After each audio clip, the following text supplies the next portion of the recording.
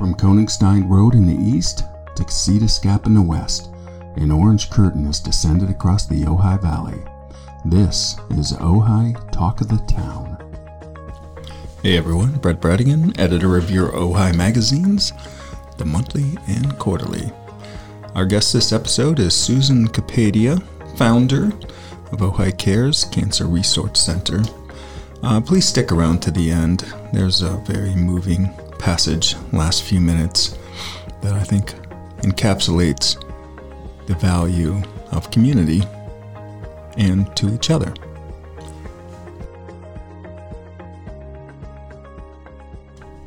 Hey Susan, thanks for joining me. Hi Brett, thanks for having me. Yeah, so we were just talking about, Ojai Cares is going to be the main topic of conversation, but I know you're from New York. Are you, which borough? Actually from Long Island. Okay. So Nassau County. So on the other side of the boroughs then, the other side of, further east on east, Long but not Island much. Expressway. It's actually the furthest west and south that you can get on Long Island. We're very close to JFK, the airport. Is that Jamaica Plains? Not Jamaica Plains. What's the airport there? I thought that was JFK. Oh, in Jamaica Plains, that would be LaGuardia. Oh, no, I get them mixed up all the time. Yeah. So what brought you to Ojai? I know that you've been in this for 11 years, you said. You had your own personal experience, right? I have, yes. I'm a cancer survivor of 14 years. I had breast cancer, and maybe I'll just go right into that. I was out of the clear blue. I have no family history of cancer, so we would call me ground zero. Whoa. And I had just opened up a restaurant here in Ojai. Yeah, World Cafe. World Flavor Cafe. And it took me 18 months to open that restaurant. There was nothing there. It was an empty building. I don't know if you remember. It was an art gallery. I don't remember what was there before you. It was an art gallery. Who was running that art gallery? Nancy Main. Oh, of course, I know Nancy. Yes. Yeah. She used to have the gallery across the street over here that was Porch Gallery, and now it's owned by Liv Tyler. Yes, I heard. Haven't seen her hiding her hair of her. This is like her third or fourth house in Ojai, and they're lovely. I guess she likes it here. The 1 or 2 weekends a year that she's got a full house, that's be the spillover. How fabulous. Yeah. Well, good for her, and she picked a nice spot to live. Yeah. So 18 months to open the restaurant, and I was diagnosed 5 months after the opening. Wow. Yeah. So after all that work, do you think that had any bearing on it? Do you think that maybe the chronic stress Well, the chronic stress for sure had some effect, and we know that from studies, that stress is an enemy to the body. Do you think it's an epigenetic thing that turns on? It actually can change, yes. It can change your DNA. Yeah, put all that stress. And the doctors had told me that the cancer was probably growing for 3 to 5 years before it got detected. How did you detect it? What was the first? There just was doing a self-exam? Yeah, self-exam. And it was not small. And I ignored it for some time because I was so involved with the restaurant. I was like, I don't have time for this. I know that, unfortunately. Yeah. That's not uncommon. Yeah, and you're really just saying, oh, it's probably a this, it's probably a cyst, it's probably something. And it's very easy to sort of wish things away. Yeah. And that does happen with a lot of people, male, female, all kinds of cancers. There's always that deniable... that level of deniability or just not wanting to think about it. That's right. That's exactly right. So I did keep the restaurant going for a year, but it was difficult. And well, it's a tough business, even the best of times. It's a tough business. Yeah, you've got to really be a masochist to want to put in those 16-hour days, dealing with suppliers and vendors and having the staff issues. Oh, please. Silly me. I worked at the Iron Pan. Do you remember the Iron Pan? Marty, was that his name? Yes, Marty Nation. That was a long time ago. And that is now where Sakura Ojai is, if I recall that is correct. Correctly. Yeah, they've made it work, that space, because that space was in and out a lot. Yes, it was like snake bit. People said it was cursed. There's a few places around town. I think it's cursed by people who didn't find the right fit. Yeah. It's not that they didn't work hard enough or they didn't have the right, energy or plan or ambition. It's just so tricky to find that sweet spot. It's true. But Marty gave me a good opportunity. What were you doing for him? We created something called Indianites. And so one night a week on Tuesdays, we would turn that restaurant into an Indian restaurant. I love Indian food. Have you ever eaten at Babaji on State Street in Santa Barbara? No, I haven't. Yeah, they do a lot of that molecular gastronomy. Oh, do they? Indian food, yeah. so it's fancy really fun. Food. Where you have a little tweezers. Like a little egg made out of some kind of weird thing, and then it's just really delicious. Oh, it sounds fabulous. I'll have to try it. Yeah, it's hard when you know how to cook. To go to another restaurant? To go to especially Indian food, which is my specialty. I love to cook. Korma, I love to make korma. Do you? Especially. How do you make it creamy? Well, I use full cream. You do. You do.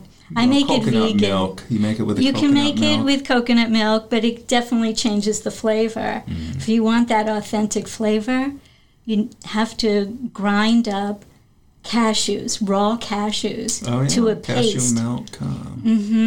Not milk. Oh, you don't rinse it? No, it has to be the full-on cashews that you make into a paste, and that goes into the mixture, and it creams it up. Yeah. It's yummy. That doesn't sound bad at all. It doesn't sound bad. Cashews are so versatile. Yeah, they really are. They are. So, when did you get here in Ojai? Now we're going back I'm in my 22nd year. Really? Was the frying pan still here 22 years ago? The Iron Pan was definitely here. And I remember they were there Deli. for a very short time, maybe 2 years. Maybe after Mellon's Deli and before. Yes, remember it was Ronaldo after. Brudico Yes, of course. Yes, I remember him with garlic gold. Was that what it's called? Oh, yeah, garlic gold. Yeah. That was his product, and it was a deli also. Yeah, Marty came in after that.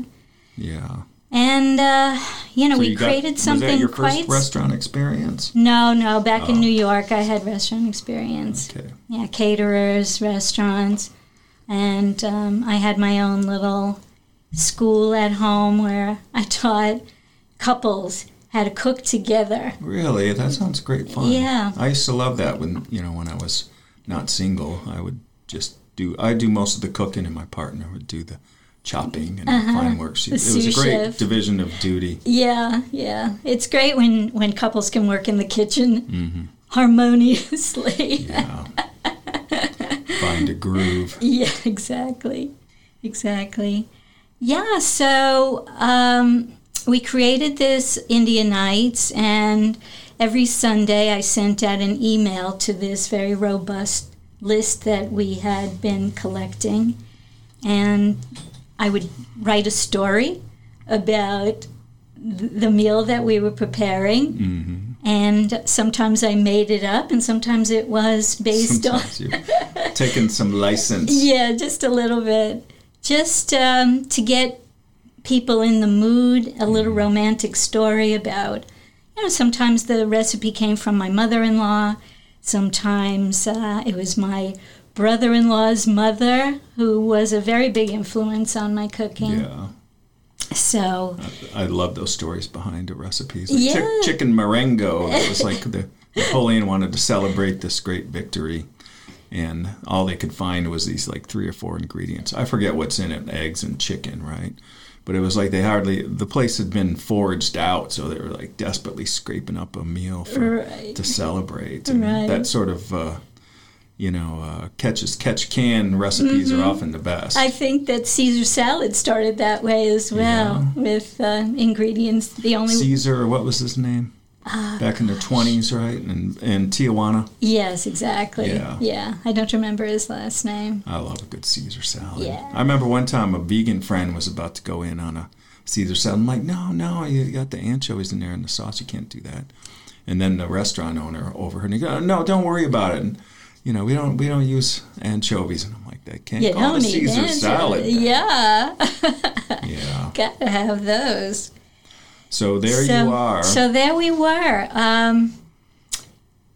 We had gotten so popular that you had to have a reservation. Yeah, that's a good position. And we really needed to turn those tables. How many tops did you have? There were, in that restaurant, I think we had about 35, maybe 45. Wow. And how often? You're trying to turn them over We're trying to twice? turn them over twice. Yeah. Yeah. Not to, shove people out, but we got the food out very quickly. Yeah, that helps. And it does. And anyway, that was great fun. Unfortunately, Marty couldn't keep things going.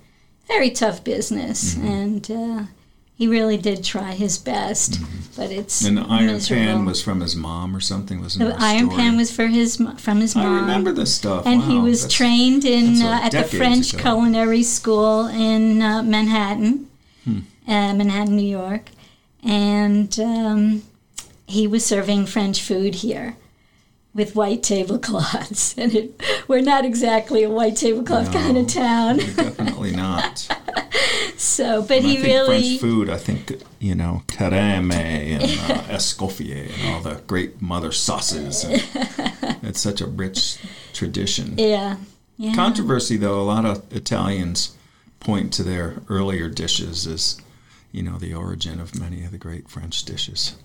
Yeah. But I suppose that cross-cultural pollination goes on everywhere. It's always been fusion food of one kind or another. For sure.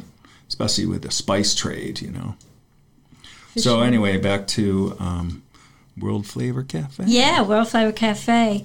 So, like its name, we serve food from all over the world, but we concentrated heavily on Indian food because that was my specialty. Mm. So I did have a chef working. How did that structurally? What was the template? Like you'd have 4 entrees of different ethnic at backgrounds? Night, yeah. During the day, our menu was set, except for maybe a special during the day. And then at night, we had a nighttime menu and then a special from somewhere around the world. Mm. Not the greatest template. I'll use your word. It seems like adventurous eaters in Ojai. Yes, but reward from the business standpoint, having a menu that's not tight, it's expensive. It's very expensive, and of course, we wanted to use really good ingredients. The food was terrific, and we got great. I've eaten there. I'm trying to remember anything I had that was really good. Probably had a dosa.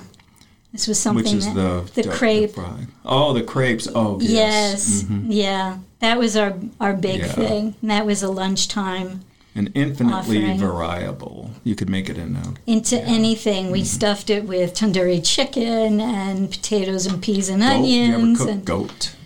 I love goat.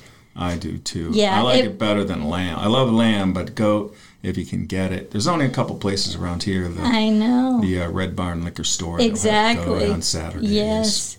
And Winco Market has the... Birria, you're talking about getting birria? Yeah, with real goat. And then the Winco sells goat. I don't even know what parts they are. I think they're shanks. It's wonderful. But they're very expensive. I love goat. I love all of those. Yeah, whatever gets your goat. Yeah. So, yeah. Yeah, now so that was... You've got all this going on, and... You probably were too busy to even really think about self-care and what's going on with that. Definitely did not think about self-care. And it was, I think I started feeling, I don't know, it was probably a function of the stress, but I started not to feel well. And what is that, low energy? Yeah, low energy and kind of... Physically depressed. I was crying. Like, Really? I felt very overwhelmed. Yeah, emotionally labile. Yes. And I can remember Susan Coulter, Susan from... Of course, Beast Bistro, yeah. Exactly. She was so kind to me and really gave me a lot of encouragement. I can remember that we walked around the block a few times, and she was just, like, calming me down. Yeah. And so, we have an incredible community here. Yeah, I can't say talk enough. about that. Yeah, I can't you're say in the thick enough. of it. Yeah. Now I am, really, my oncologist said to me, I said, can you believe I went into the cancer world, and he said, you're just now serving up a different kinds of food, Susan. You're still feeding people. Soul food. Soul food. So he's so sweet. I love him. Yeah. Well, what happened? I mean, tell me about getting the diagnosis. I know there must be like a before and after in your life. And what did that look like, that transition? I imagine it was overwhelming. Yeah. You didn't even know where to look or where to turn or what to do. Well, Pradeep and I were heavily invested in that restaurant, not just emotionally. And financially. Yeah. Family, right? Wasn't your daughter working there too? My daughter, just between college and going to New York to begin her career. Yes, I roped her in. She's in the culinary world now. Still? I know she did some food journalism. She does food journalism. She works for Hello Fresh now, and she does all the little placards with all the little write-ups and stuff on them that go with the meal kits. That go with this. She does recipe development, editing of the recipe development. Wow, that sounds like a pretty sweet job. It's a great job. She loves it. So, what was it like before? You don't think about your body that much when it doesn't hurt. That's a shame. I know. Yeah, and a lot of times with cancer, it's a hidden, wily, stealth invader. Yes, it's a good way of putting it. That's a very good way of putting it, and it wasn't until I felt that lump and I thought, I got to take care of this. I just don't know when. And I put it off. And finally I just said, this isn't getting any smaller. Yeah. And I went to my GYN who was in Santa Barbara. And I said to her, can you feel this thing? And she just looked at me and she says, I don't like the way this feels. And she says, you're too emotional for this. I'm going to take care of this. And she just got on the phone and started making appointments for me. Yeah. Got the team together. She got the team together. And before I knew it, I was working with a surgeon and an oncologist. And your life becomes a blur. And I'm running the restaurant. Wow. So now Pradeep has a day job, your husband. He had a day job, yes, he still does. And it was hard on him because after work he'd have to come and he's a very outgoing fellow. Yeah. And so he would be our maitre d'. The front of the house. Front of the house, exactly. And he was very good at it, very good. And I appreciated his help and just his presence there during a really tough time. Yeah. So all I can say is my dream of having a restaurant became my biggest nightmare. Well, in that context, yeah. Be careful what you wish for, people. Oh, I'm telling you, don't go into the restaurant business. No. Do not. Well, I had Robin Goldstein, Chef Robin. She said catering is the way to go. If you want to be in the food world, that's just much more flexible. Yes. She's one of my dearest friends. Yeah. So we went to Greece together in September. Oh, wow. Yeah. Fun. On a food tour. Yeah. What was that? Rob Brydon and not Martin Sheen. I get the other guy mixed up all the time. They do those road movies where it's just them talking and doing their impressions and... I don't know that show. Michael Sheen and Rob Brydon. It's like they did a series of movies. But anyway, it's all food related, and they're traveling, and these guys are so, they're comedians, and they're whip smart, and they're just great movies. I just really, whenever I see one of those pop up in my algorithm, I'm like, oh, I'll watch that. Oh, I have to try it. Yeah, The Road to whatever or something. Okay. Road to Italy, The Road to Spain, and Greece. It sounds great. Yeah, I love my favorite was shows. the one they did in West Counties in England. I never really thought of England as being that much of a culinary destination, but it's changed a lot since when I lived there back in the 80s. It changed a lot. Yeah. Yeah. So I've had some great meals in London. Yeah. So I kept the restaurant going for another 7 months. And did you know that you were going to have to unwind? Was it always in the back of your mind, or was it a day you're like, you know what, I can't do this? I thought maybe I could get a really good manager. And that would help me out quite a bit. Somebody you could rely on to keep the place running. My oncologist said, if you want to live through this, you get rid of that restaurant. Either put it on hold or sell it. And I'll tell you what, do you know that weekend that we have every year where it's sort of the convergence of the music festival and the wine festival? And the first week in June, or second weekend in June. We geared up for that big time. We knew that we were going to be slammed, and we also had a booth at the wine festival, so we were crazed. Why would you do a booth at the wine festival? Because it made sense at the time, to really... Just flying the flag, is that what you're thinking? Make a little something cash like and that. fly the flag. It's PR, it's, so many things, another revenue source. But we spread ourselves too thin that day, for sure. Ambitious, too ambitious. And you'd had your diagnosis. And I had my diagnosis, and I was, at that point, already bald and about 85 pounds. Well, you can't be that much more than that. You're very petite. Oh, I am. I haven't grown in height, but so you anyway, chemo, at the end of the day, when I had a young man, an intern working with me, and we tallied everything up at the end of the night, including salaries and everything that goes into the overhead. And what was left was not enough to justify staying open. And he was staying with me, and Pradeep happened to be away that weekend, and I'm sure he wasn't expecting me to make this decision, but the intern and I sat down, and he said to me, "Are you having any fun? Like, does this still give you a charge the way it did when you first opened?" And I got very emotional, and I had to admit that it wasn't fun anymore.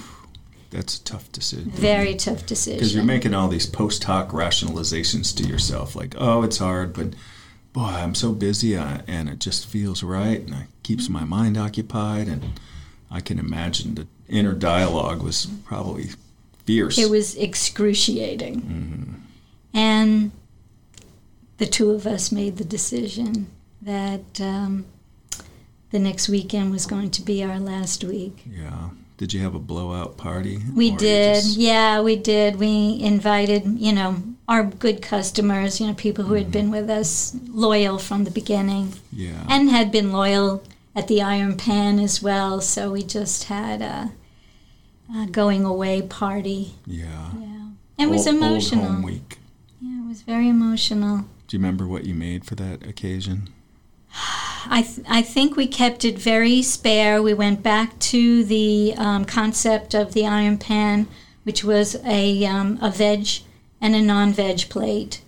And basically the same thing on both plates, except one had an additional vegetarian entree, and the non-veg had a protein.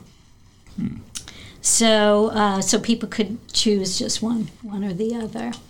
And we had these beautiful plates. I don't know if you remember, they were copper thalis. They're called thalis. It's a round plate that has a rim. Copper? You say brass It was copper. And they were beautiful. Doesn't copper tarnish, though?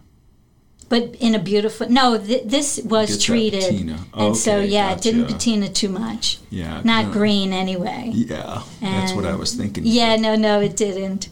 I had bought all of those all that copperware had 2 500-pound pallets delivered to.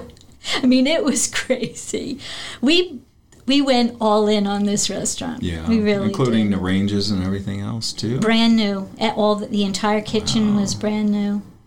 Yeah, it was a crazy, crazy investment. But we had high hopes that we were going to be there a very long time. The concept was good. Bringing really interesting food to Ojai at that time. We didn't have the choices, so. Yeah. We are spoiled for choice in Ojai for restaurants. We really are. Well, it's certainly a different culinary scene. Well, tourism is the basis of it. Just the local population, we'd be lucky to keep a Caro's going in this town. Not that there's anything wrong with Caro's. Not there's anything wrong with that. Basically raise my kids. I could just ditch them there on Tuesday night or something. It was kids eat free. Exactly. I remember You remember that? Yeah. That was awesome. So, anyway, I was diagnosed, closed the restaurant, ended up with surgery, chemotherapy, and radiation. Yeah. And I was into it for about 8 months of my life. Did you feel depressed? Was it? Oh, yeah. Just rocked your world? Oh, I went into such a pity party for like 2 years. 2 years. Why? Yeah. Bargaining with God. Barely get out of bed in the morning. It was bad. And I went to see my oncologist, and when I was finished with my appointment with him, I went in to see my chemo nurse just to say hello. And so she says, I haven't seen you in so long. Sit down, let's talk. And she says, so how are you doing? And I burst into tears. And I said, Tammy, I don't know how to remake myself. Yeah, who are you? Did you have one of those moments? Who are you after such a traumatic experience? It changes your life forever. And not necessarily in a bad way, but at that time, I couldn't see the positives. The possibilities out there waiting for you. I just couldn't. It wasn't there. I lost that dream. It was just gone, and there was no way I was going to reopen something. No. So letting that go must have been traumatic. Yeah, it was very hard. And so Tammy grabbed me by the hand, and she says, I have to introduce you to some people. And behind the Cancer Center in Santa Barbara, there was an independent cancer resource center that's focused on breast cancer. It's called not affiliated with Cottage or whatever. No, it's independent. And all cancer survivors only breast cancer survivors worked in that organization. And I walked in, and they welcomed me with open arms, and it just felt like I had met my people. And after talking with them, I said, I want to volunteer here. And can I do that? And they said, well, sure, fill out these papers, and how many days would you like to work? And I said, 5. Really, get me, have some structure. Exactly. Get me out of the house and out of my head. People forget how important service is, just in that way of, we're social creatures, and connecting is so key. Yeah. I think a lot of the maladies of the modern age are related to that sense of isolation and just apartness. Yeah. So anyway, there you are. So I volunteered there for a year, and then they hired me. As a staffer. Getting paid. Getting paid. But you were making big bank on it. Oh, yeah. Yeah. Oh, yeah. Nonprofits. Sure, we make a ton of money. Yeah. So, anyway, I worked there a total of 3.5 years, and during that time I realized that I came to the conclusion that this is really what I wanted to do. Why, how so? Was it the tasks or just the environment, the camaraderie? What about it spoke to you like this is my path forward? When I was first diagnosed, it felt like I was quite alone here in Ojai. There were no support services. There was a single breast cancer support group that met at Little House at Help of Ojai once a month. Wow. And it was led by, I don't know if you remember her, Eleanor Land. Of course, yeah. She taught Thatcher School, right? Did she teach it? Well, her husband Chris did. Chris Land, yeah. Yes. And she was a social worker, a magnificent person. And she led that group. But once a month didn't seem like enough. No. People were hurting. Yeah. And I was gaining all of this experience in Santa Barbara, and I thought, oh yeah, why am I going over the mountain every day? It was like a 70-mile round trip when I could start something here. And I went back to school, and I said, I need some credentials here. Went back to school, like... I first went to City College, Santa Barbara City College, and I took physiology and anatomy and Spanish, and I just wanted to get a few courses. Did you pick these courses? It wasn't a part of a program or pedagogy or anything? No, it was, I chose them. I wasn't matriculating. Based on what you figured was going to be useful? Yeah. I wasn't matriculating as a medical assistant or anything like that. So... And then after that, I took some classes. There's a course for patient advocacy through UCLA in their public health, their Department of Public Health. And so it was a distance learning program, and it took me 2 years to complete. But in the meantime, I continued to work at the Breast Cancer Resource Center and then started developing the structure or the skeleton of how Ojai Cares was going to develop. And I started out with a single support group. Yeah. Now, did you have a business plan or? I didn't. No? I was flying by the seat of my pants. I had certainly shadowed the director of the Breast Cancer Resource Center in Santa Barbara. And knowing that you were going to structure your own organization. Exactly.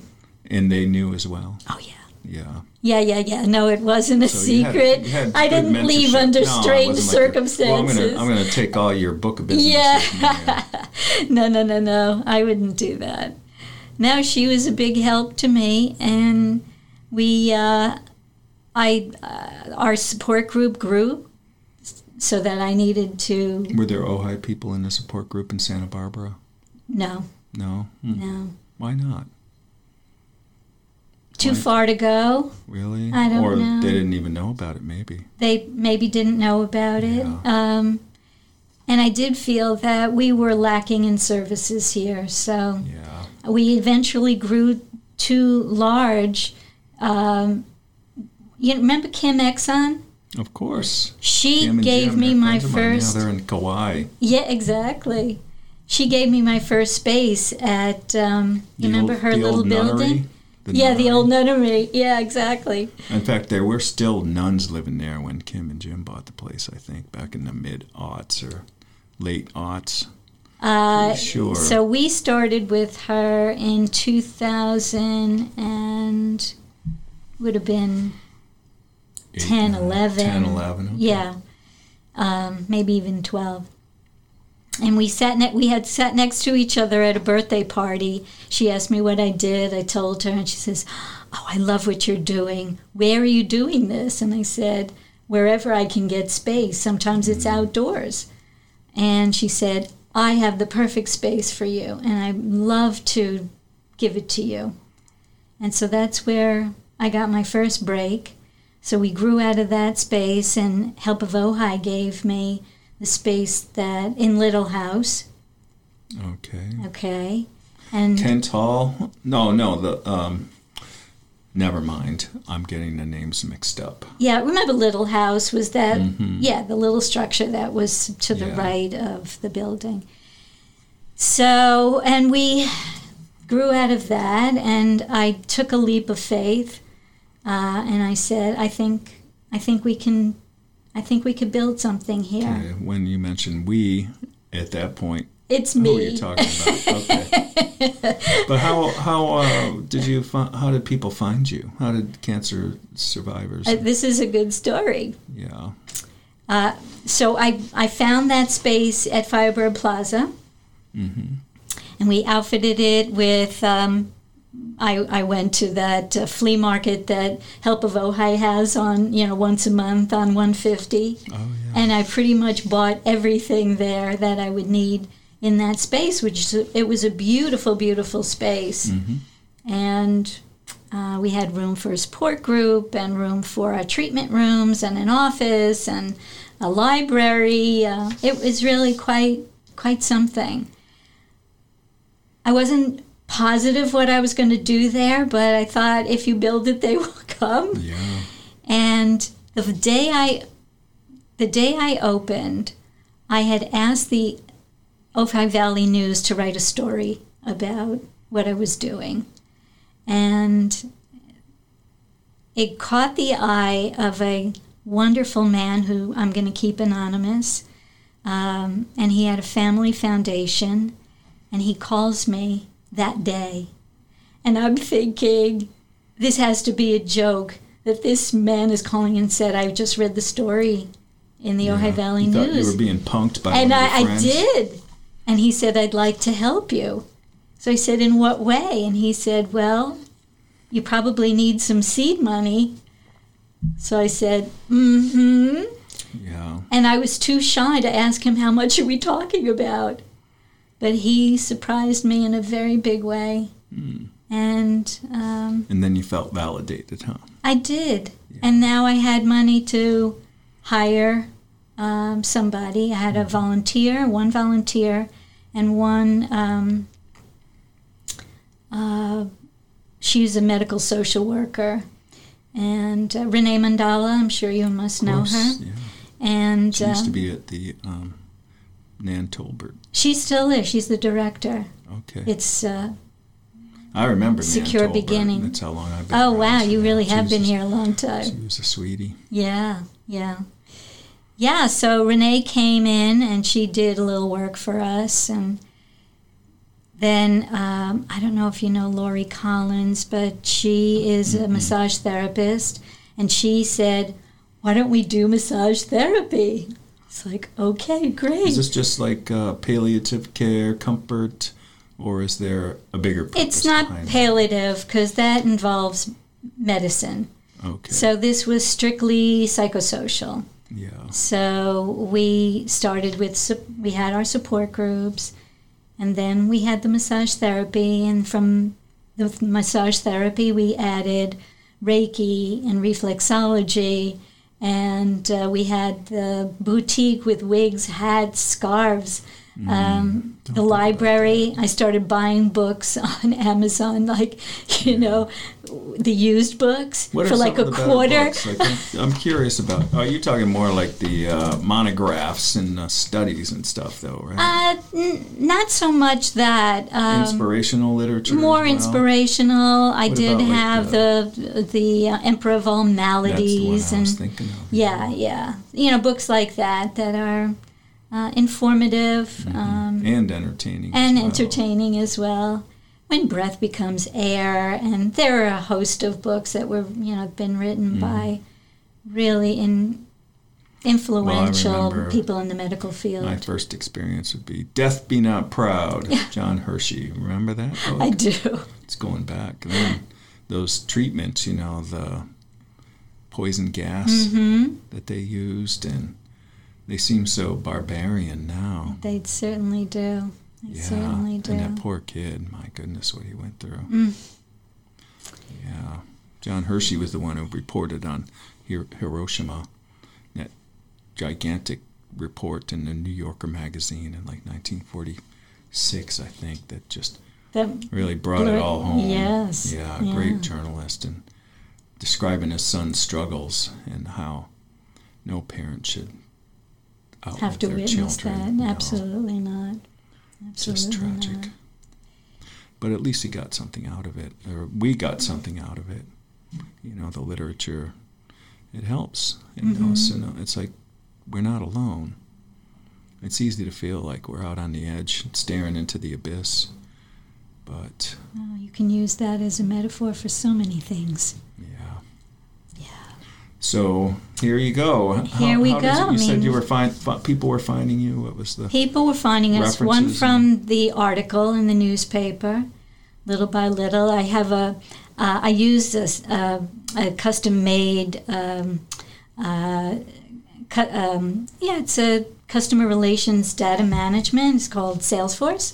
Oh yeah. And so we had that custom made for Ojai Care, so I could capture everything.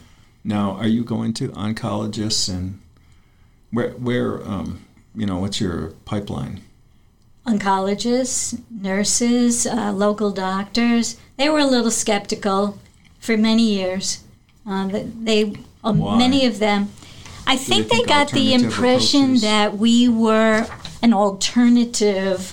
Oh, I got you. And I don't know where they could have gotten that from, because we are so not. Mm-hmm. And I was very clear about that.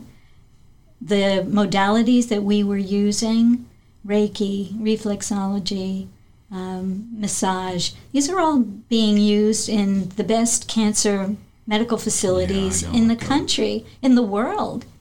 So it's at worst, they do no harm. They do no harm. First imperative. And the idea behind those offerings was as an adjunct to the medical. Yeah, it's depressing to go and have a chemotherapy drip, and aren't they like 4 hours? I have a friend going through that right now. Hopefully he's gonna. I think today he might be getting his all clear. His all clear. The bell will ring. That's good. That's good. Yeah. We like to hear that. Just being around other people going through the same thing. How did that work? Like the social dynamics of that? What do you mean? When people are getting together, do they sort themselves out? And, people who've been through the process before, maybe it's their second round, people just coming in new, how they form their relationships. Within the group. Yeah, the group dynamics. The group dynamics. It's interesting because each group takes on its own little flavor. Yeah. Yes. And so what are some of the groups? You have a different... we do. What was your total universe of clients? At our height? Yeah. We were serving about 130 people a year. Including family members? Including family members. Because I'm thinking that's a lot of for a small community. Yes, including family members. Yeah. The ones that's big. Yeah. Considering how small a valley we are, and we really just handle the Ojai Valley. So it was a busy. We were in that space for 7 years, and I could just see the graph, change over the years. How we started off with this many people, and it grew to about 130 a year, and then COVID hit. But that's a whole other story. Yeah, well, I imagine that was just how disruptive that would have been. Not just because, as everyone was afraid of getting sick, people who were compromised like that, it was awful. Would have been so much more frightening and isolating. It was just at the time that they really need that connection. All of that. So how did you tell me about that? We had to. How do we regroup? We did take a break because we didn't know what was happening. It did feel like the end of the world. It did feel like the end of the world, and I held on to the space for 6 months because I was saying, "Oh, this is going to be over in a matter of weeks, and we'll get back to normal." And weeks and turned into months, turned into years. Yeah. So we were able to take the majority. All of our groups went to Zoom. Mm-hmm. And how many groups were you running? At that time, we did a grief group, a caregiver group, several support groups. We had a breast cancer group, a general cancer group. Oh, gosh, going back a ways. Anyway, we were offering like 7 different groups at that time. And led by staff or by? Led by staff. Renee Mandala did a lot of our groups. We had, we did our hypnotherapy in a group also when we had our brick and mortar. And now it went to Zoom, and we continued to do that in Zoom because I don't have a brick and mortar. But it works out fine. Hypnotherapy. People were getting what they needed. Yeah. I'm calling it hypnotherapy because it's run by a hypnotherapist, but you could call it guided meditation. Yes, I think that's my experience. Yeah. So so that was the big changeover, and what were we going to do after that? Well, we open up a new space. By that time, our landlady had rented the space out to a salon, and they completely revamped that. Restructured the whole floor plan. Oh, yeah, everything. They had to put in sinks and, everything.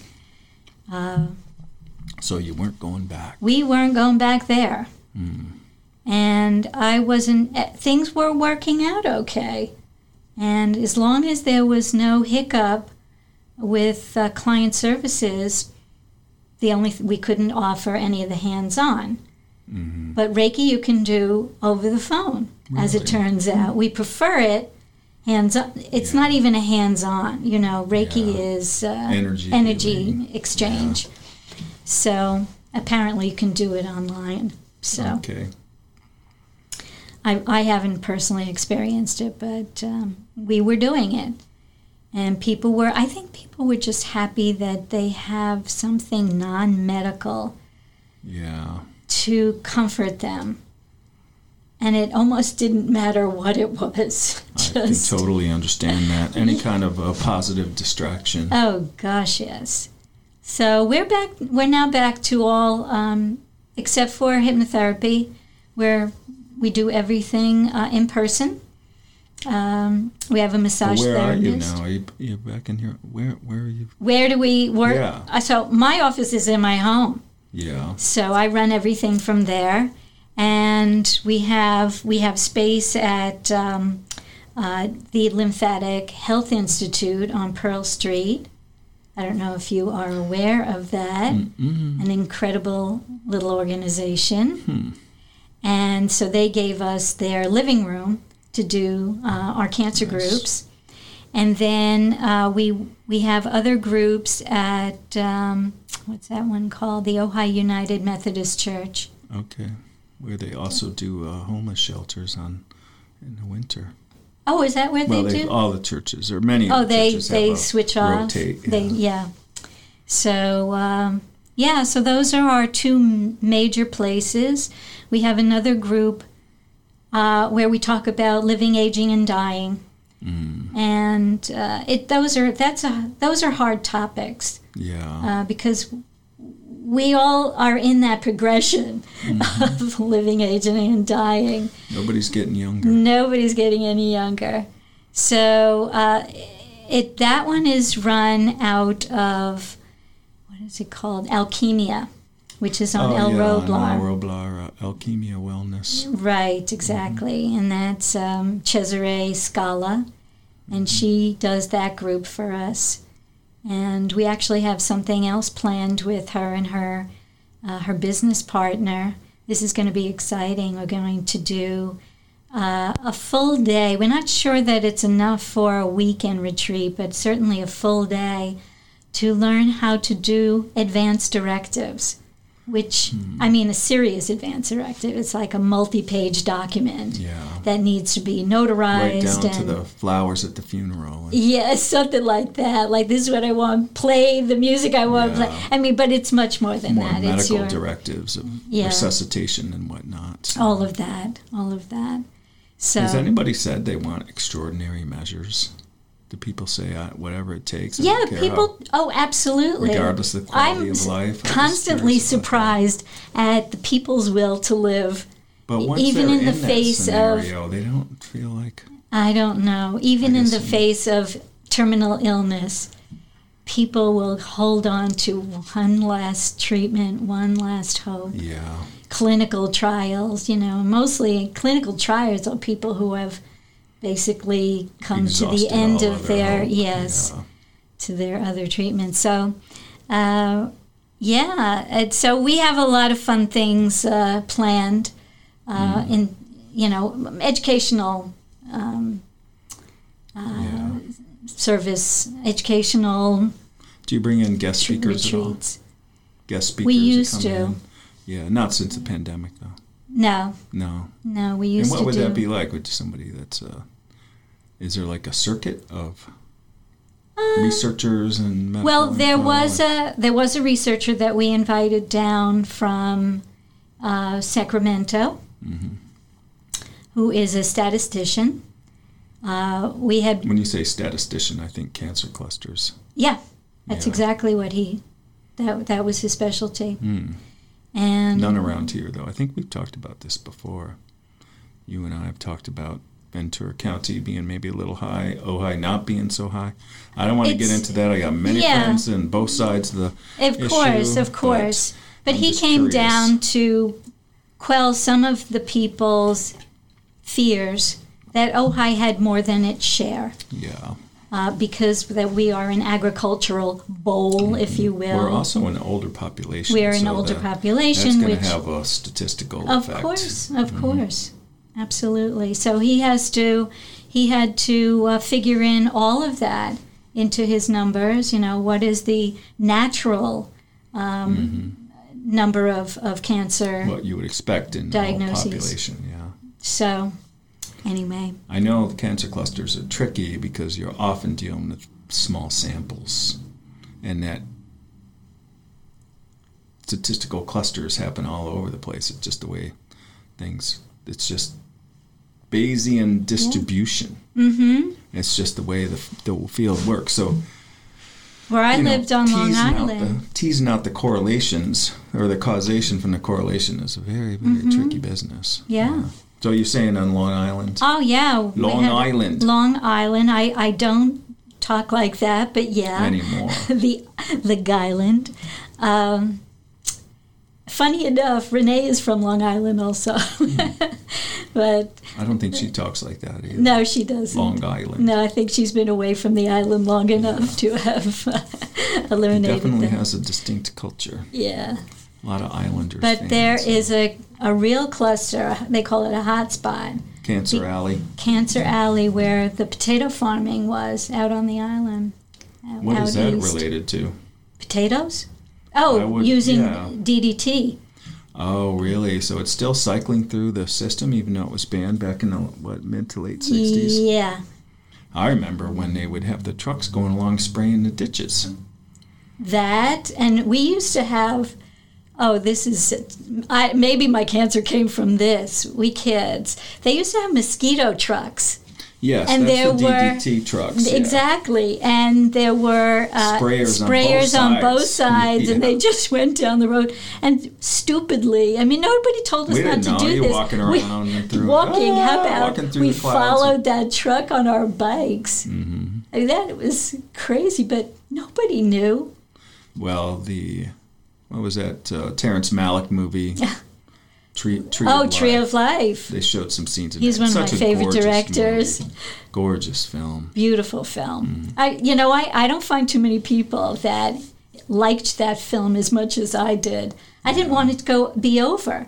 After 3 hours, I was like, with more. Jessica Chastain on that, whatever it was, the beach there. I didn't even know. I wasn't even thinking, and I just wept, and it was just the beauty of that expression. Yeah, he's a fabulous. He did a very interesting documentary about this young musician named Lil Peep, who was all tatted and pierced, and I forget the name of that kind of grunge emo rap that he did, but he was only 21 years old and he died of the drug addicts and stuff.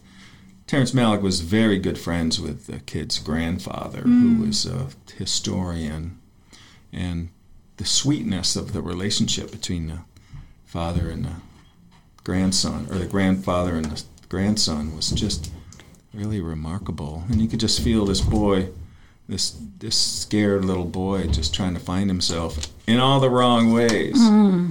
I mean, he was a very talented, some of these, he had a couple of hit songs when he was only in his 18, 19 years old. But this world that he lived in, you could just tell there was no way out. No way out. But anyway, Terrence Malick, genius. Love him. Yeah. Days of Heaven. I haven't. I would go back and see that again. When was that, 1980s or something? It was earlier than that. Really? I was, I think, in 10th grade, so it had to be about 70. I was in 10th grade. Was that Richard Gere? Oh, yes, Richard Gere. I think it was his first movie. Yeah.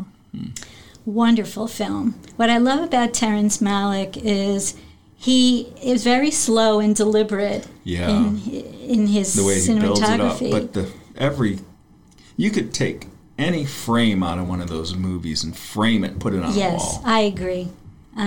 Yeah, it's art. Yes. 24 frames per second of art. Yeah, I love him. It's wonderful to hear that you liked back to movie. cancer. Back to cancer. What are we looking at? Yeah, right. What are the vision? What is the years ahead for Ojai Cares? It's a good question. It's a very good question. You must think about it. I do. Yeah. I do. In a perfect world, money no object. I've been asked this.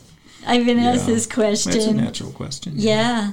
And if money was no object, I would reopen a brick and mortar for sure. Yeah. If I were to go back to that way of working, I would be doing more fundraising than working with clients. Right now, I'm really in my sweet spot working with clients and doing a little bit of fundraising. Do you enjoy the development part, the raising the money? No. You enjoy that? I do not. The people who do enjoy it seem to have the world by the tail, don't they? It's a personality that I wish I had, but I'm more on the shy side and humble. And I'm humbled by the number of donors that we do have that come to us year after year with their wallets open and with the best of intention. It makes me cry, from the $10 donation to the $10,000 donation. What about grants? So this year we were very lucky, and I applied for 2 grants, and we were successful. I do all the grant writing, which is not, it's, that's another career that people have, is grant writing. And so I had to figure that out over the years. And I've had help from some very, very smart people in this community. That really smart people in Ojai. Oh, goodness. Very, very smart people. So what can you share about some anecdotes or stories about actual people? I would love to. Yeah, let's do it. Okay. One day, I was alone in the office. It was the end of the day, and I used to like to stay. Sounds like the setup for a horror movie. Well, go ahead. There was a knock on the door, and we were all glassed in there, so I could certainly see who was at the door. And it was a fellow who was rather disheveled, scared the heck out of me because I was alone there. And I thought to myself, okay, you can't not answer the door because he can see that you're there. Yeah. I could have said, I'm sorry, we're closed. But I decided to open the door. And I asked if I could help him. And he said, I was walking by and I saw your sign, Ojai Cares Cancer Resource Center. And he just looked at me and says, I have cancer. I was like, come on in. Yeah. And he stayed for about an hour and a half. He was homeless. He had been living in a shed for about 30 years. 30 years. No running water, except for a hose. Here in Ojai. Here in Ojai, yes. He had grown up here, and he hit some hard times. Alcoholism, drug use. Yeah, probably no family support either. No family support. Away, yeah. None. He really had a tough foundation, really thin. In terms of family. And after that hour and a half, we said, let's stay in touch. And I told him all the things that we could offer him, but he wasn't a very shy guy, definitely had some thick walls up. And I called him rather often. He did have a phone. And he would call me, and sometimes he would call me and he was drunk. And I would say, I'm going to call him Michael. I'd say, Michael, I'm not going to talk to you if you're drunk. So call me when you are sober. And he got the message. After a few of these, with me saying, goodbye, I'm not going to talk to you. You're dealing with some serious issues. And you're not going to get any better if you put that poison in your body. But you can understand the coping mechanism. Absolutely. I followed Michael for a year. And during that time, our friendship really grew. I cared about him a lot, and I was frightened for him. And was he getting treatment? He was getting treatment. He was on a lot of medication. He had advanced prostate cancer. And, gosh, when I think about him, I get a little choked up, I have to tell you. Sure. So, long story, I'm going to condense this. Around 7 months into our relationship, and I mean our professional relationship, I called in Cesare Scala, our death doula. That's what Cesare does for us. Is a death doula. She's a death doula. And a guide to the other side. Exactly. And we use her a lot. Have you seen somebody die? Have you seen them when they let go? Me too. Yeah. It's actually quite moving. It's incredibly moving. Yeah.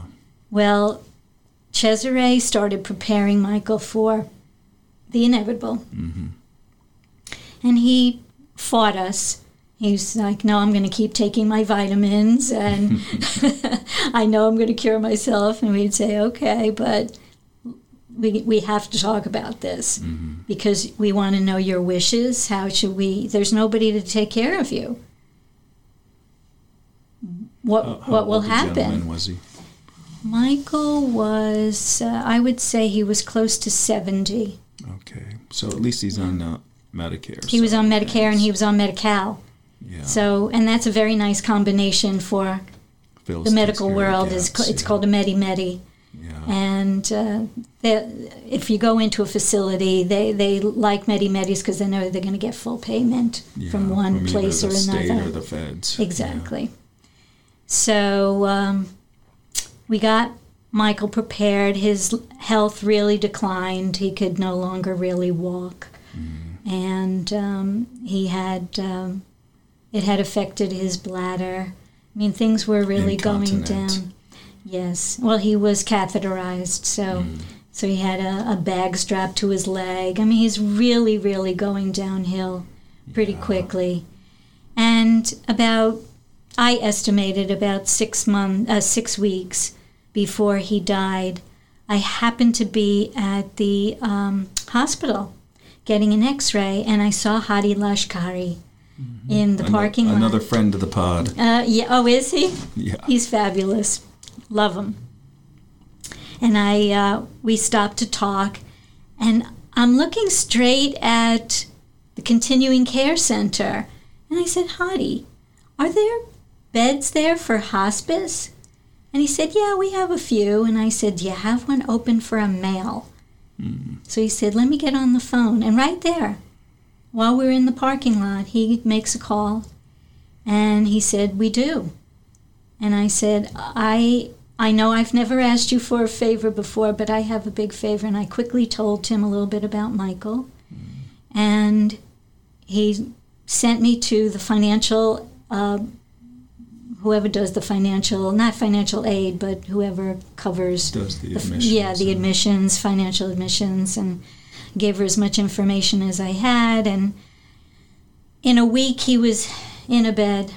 He was out of that shed into a bed, into a clean environment with 3 meals and snacks a day. Skilled personnel. Well, yeah, skilled personnel. It was not an easy move for him to make, and I remember not easy because. Well, he was pretty dedicated to the way he was living. Personally, well, people live on the street and they not don't. Not logistically, just emotionally. Emotionally letting go and realizing that this was probably the beginning of the end. And when you tell somebody they're going on hospice, it's a scary word. It's a very scary word. Anyway, I remember it was his birthday the day before he was going into the continuing care center, and I brought him a big box of new clothes that he could, so he wasn't wearing his dirty clothes at the hospital. And he just started to cry. He said, no one's ever given me a birthday present before. It was just so sad. I mean, he touched my heart in a way I don't think anybody else has. Between Cesare and this one of our volunteers, Joe, and myself, we made sure that Michael had somebody coming in and out of his room every day. Every single day. Sometimes because we didn't check with each other, sometimes all 3 of us were there. At the same time. I made sure I was there before work and after work. Thanksgiving came around, and I wasn't going to New York for Thanksgiving. I was going to be alone, and so Michael and I spent it together. I made him mashed potatoes. Hospital. At the hospital. I got more involved. We all did. We all kind of rallied around him and made him realize that that he would say to me often, why are you doing this? Yeah, what's in it for you? Exactly, what's in it for me, and who am I to you? And I said, Michael, everybody deserves dignity, especially at the end. We have a very strange aversion to death in this culture, don't we? Feels bad. I grew up digging graves. I don't know if you knew that. I spent 6 years digging graves. Is that a family business? Well, my dad was the cemetery director. It's an elected position. He had like 17 different jobs. It's a small town, but he definitely dumped off most of that work on me. Wow. And this was by hand back then? Or you didn't have machinery? No, it was about 80-20, 20% by hand, 80% you get the backhoe in there. But a lot of places in smaller family cemeteries, right? It's 54 inches, 4.5 feet. Oh, that's it? I wonder, I don't know where that 6 feet thing got 6 started. feet under. Yeah. Anyway. But to see how people, how we go about death, it seems like where my, people, there's a lot of Irish and Italians, and the Germans that we were all stoic.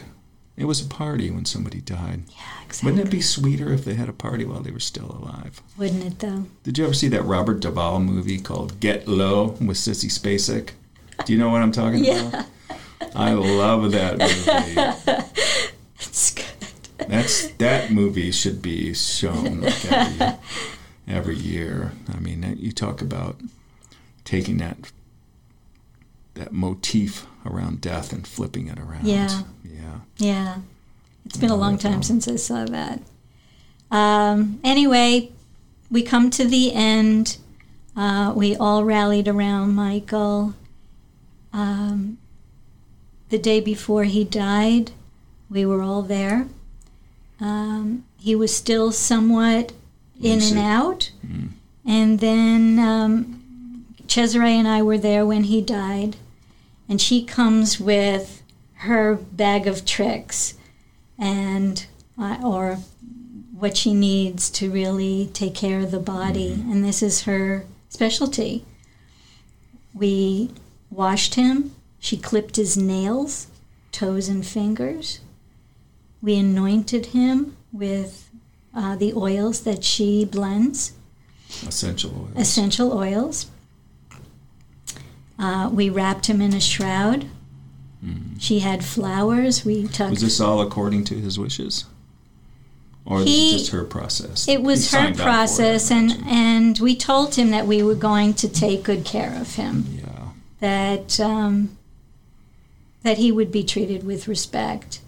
And he was just so thankful for the whole process, the whole last 6 weeks, the whole last year of his life. It made him cry all the time. Yeah, I mean, I'm starting to choke up a little bit. You think about the meaning that people have after they die. Mm-hmm, mm-hmm. We're having this conversation.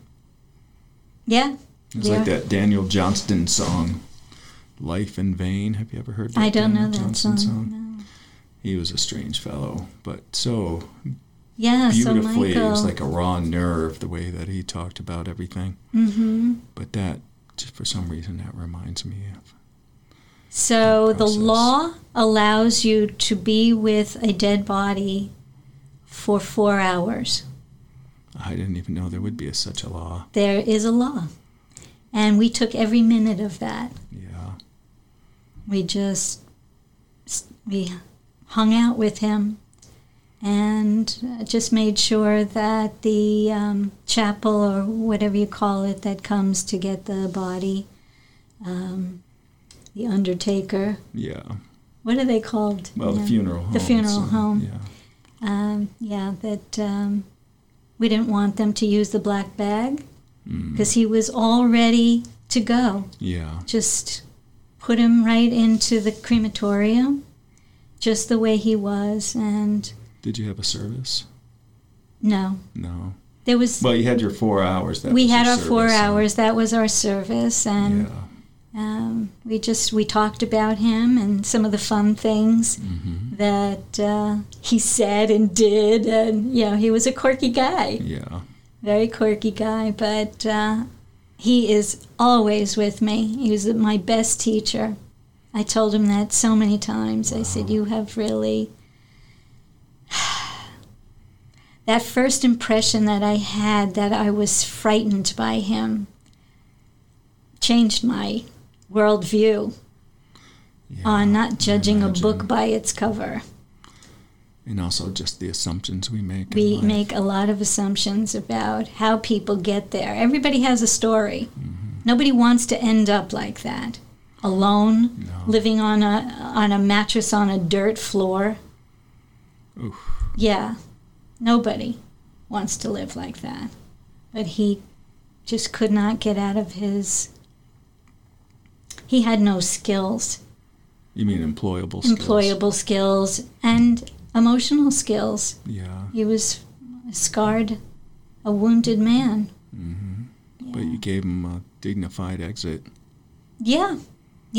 And it felt right. And I generally, and I instruct, I instruct anybody that works for us, don't get that involved with people. Really? Emotionally, you got to keep some barriers up. Yeah. Otherwise, Oh, when I first started, I had no barriers, and I was going to memorials like every month. Just a lot to carry around. Oh, please. I think it was the first year that we were around, and Renee was working at that time, and it was between Thanksgiving and Christmas or New Year's. We had 5 deaths. Whoa. And we went to all of them. They do seem to cluster up around that goodness. time, don't they? Mm-hmm. There is sort of a loose, not theory, but study that people hold on for special events, so birthdays, anniversaries, Christmas, New Year's. So we went to each one of those memorials. Mm. And at the end of that, I said to Renee, I think I might be in the wrong business. I can't do this. I just can't do it. And so we made a pact that we wouldn't go to any more memorials, that it was just too... We get involved with the families, but at some point you have to let go. Well, it's a lot to carry around. I have a friend, I just talked to her the other day. She's been LCSW or therapist for 20 years. She can't do it anymore. No, it's taking on people's pain. Their psychic weight. Oh my goodness. Yeah. So I'm much more aware of how far to allow my own emotions to get involved. Through hard experience, I imagine.